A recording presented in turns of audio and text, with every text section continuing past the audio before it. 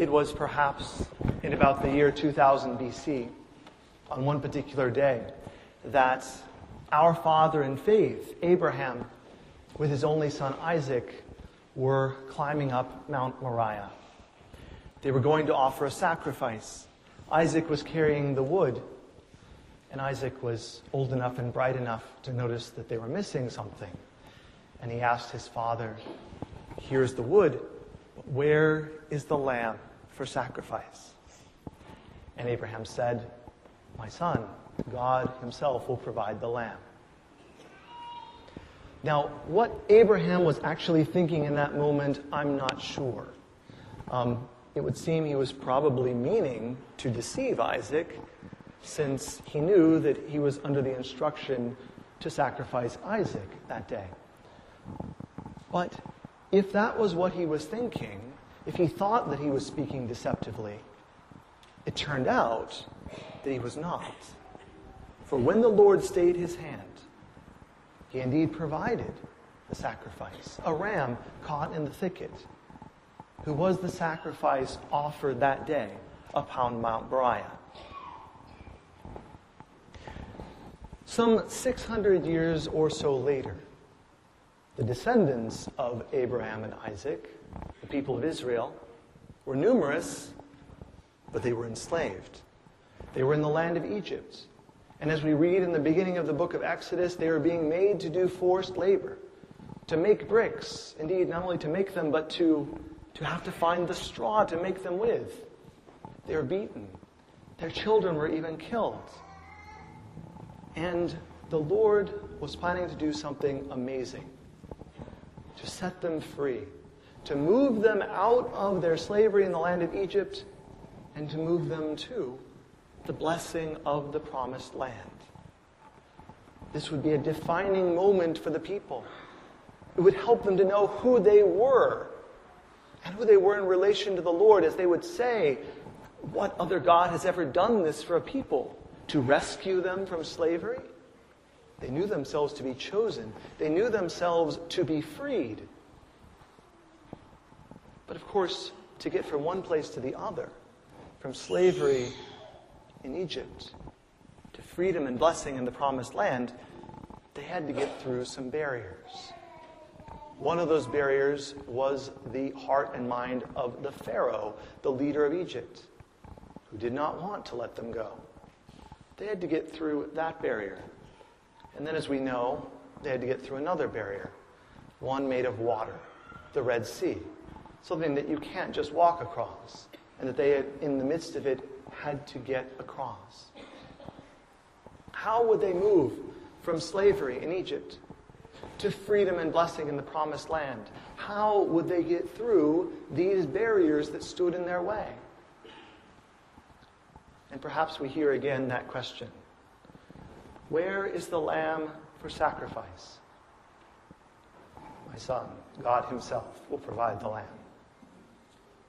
There was a lamb, the Passover lamb, as we heard about in the first reading. In order to make that transition, in order to get through those barriers, there was a sacrifice and there was a meal. The Passover lamb was sacrificed, its blood painted upon the doorposts as part of how the Lord was going to get through the barrier of Pharaoh's mind and heart.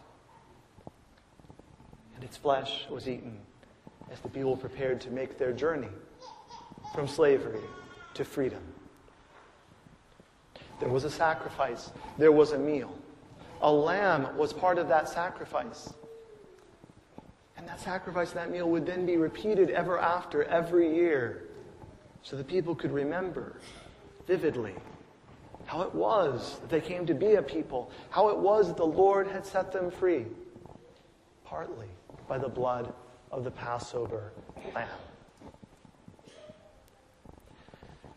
It was perhaps 1,400 years after that our Lord Jesus prepared with his disciples to eat that Passover meal, celebrating and remembering again that great work of the Lord so many centuries before.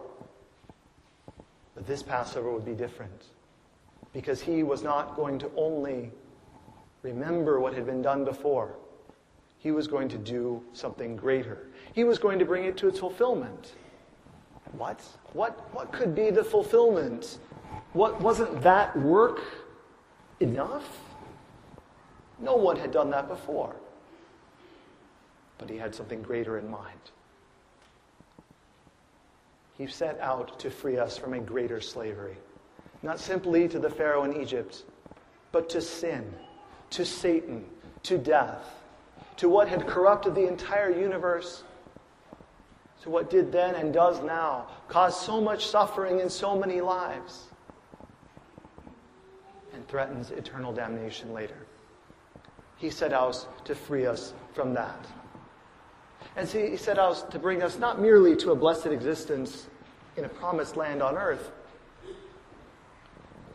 but to bring us to the new heavens and the new earth. It will all be transformed, and there will be no more suffering or death, no crying or pain, but we will be with God forever. To accomplish this move from profound slavery to profound freedom and fulfillment would require getting through some barriers. Once again, there would need to be a sacrifice and a meal. There would need to be a lamb. But this time, it would not be merely a little mute lamb taken by human beings. It would be the Lamb of God.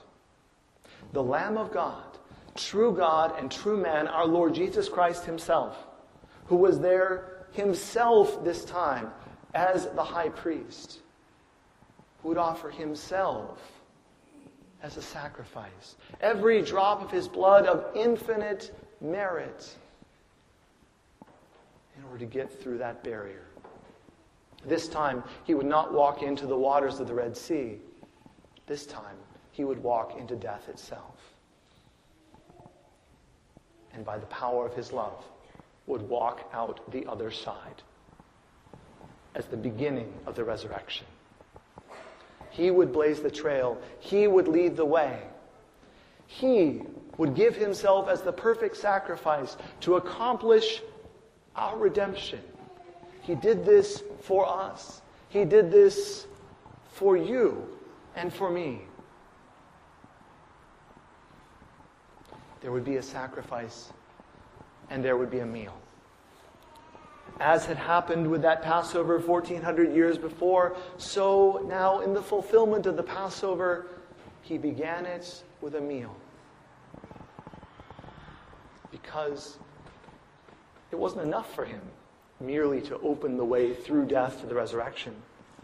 He also wanted to stay with us every step of the way. And so he took ordinary bread and said, "This is my body." And by saying so, he made it to be. And he took ordinary wine and said, "This is my blood," and made it to be. And he told those apostles to do this in memory of him. So this could happen again and again. So that he could accompany us and be united with us in a way more intimate than we can possibly imagine. Every step of this journey, as we walk with him through this way that he has made, all the way to the heavenly kingdom. Every time we come to Mass, we come and participate in this great act of love that he gave for us. As he himself, the Lamb of God, not only offered himself in sacrifice, but offered himself as food for the faithful. And if that was not enough, what did he do first to begin it? As we heard in the gospel reading, he washed his disciples' feet. An ordinary and necessary thing in those days, walking around in sandals over dusty roads. But it was normally done by a servant, not by the master, not by the teacher. But he did it for them. An act of love, an act of generosity, an act of setting aside any pride because he loved us so much. And he says, so you also should do. And this is a lesson for each of us, because we each have a share in this project, this journey, for ourselves and for those around us. We each, in one way or another, have the opportunity, perhaps many times each day, to wash another's feet. And so to enable them to make this journey with Jesus and with us. I think there's another meaning here too. You notice those words he said to Peter, strange words. Once someone has been washed, he does not need to be washed again, but only his feet. We have been washed. We have been washed in baptism, which can be done by the pouring over the forehead, but can also be done by full immersion. We have been washed by him fully. Our souls already have received the power of his resurrection. And baptism is never repeated. But we do return to confession, to have our feet washed again and again by that gift he gave to his apostles, by our Lord Jesus himself. For the Lamb of God, not only offers himself in sacrifice, not only offers himself in a meal, but he washes our feet to make us worthy guests. And so let us, with great love, come again to this meal, to this sacrifice. Where is the lamb for sacrifice? My son, God himself, will provide a lamb.